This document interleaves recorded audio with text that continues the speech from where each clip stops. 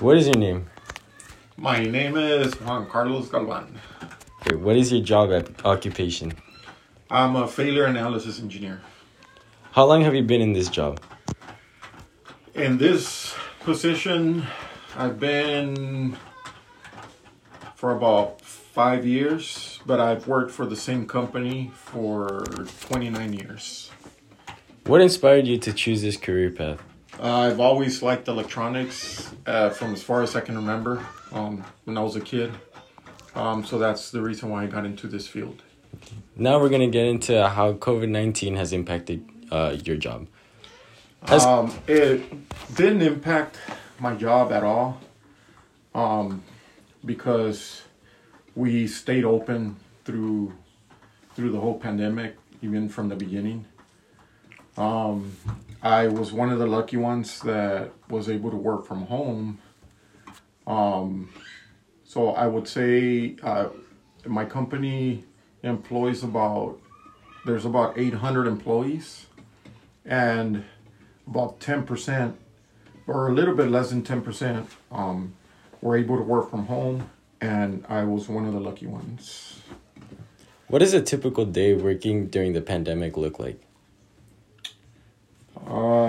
Well, I recently went back full time, and right now things seem to be normal, but I know everyone that works on the production floor is spread out, at least 6 feet apart. Everybody was wearing masks. You got to clean your hands every time you go into one of the labs. But it's different. Has your work gotten easier or harder during COVID-19?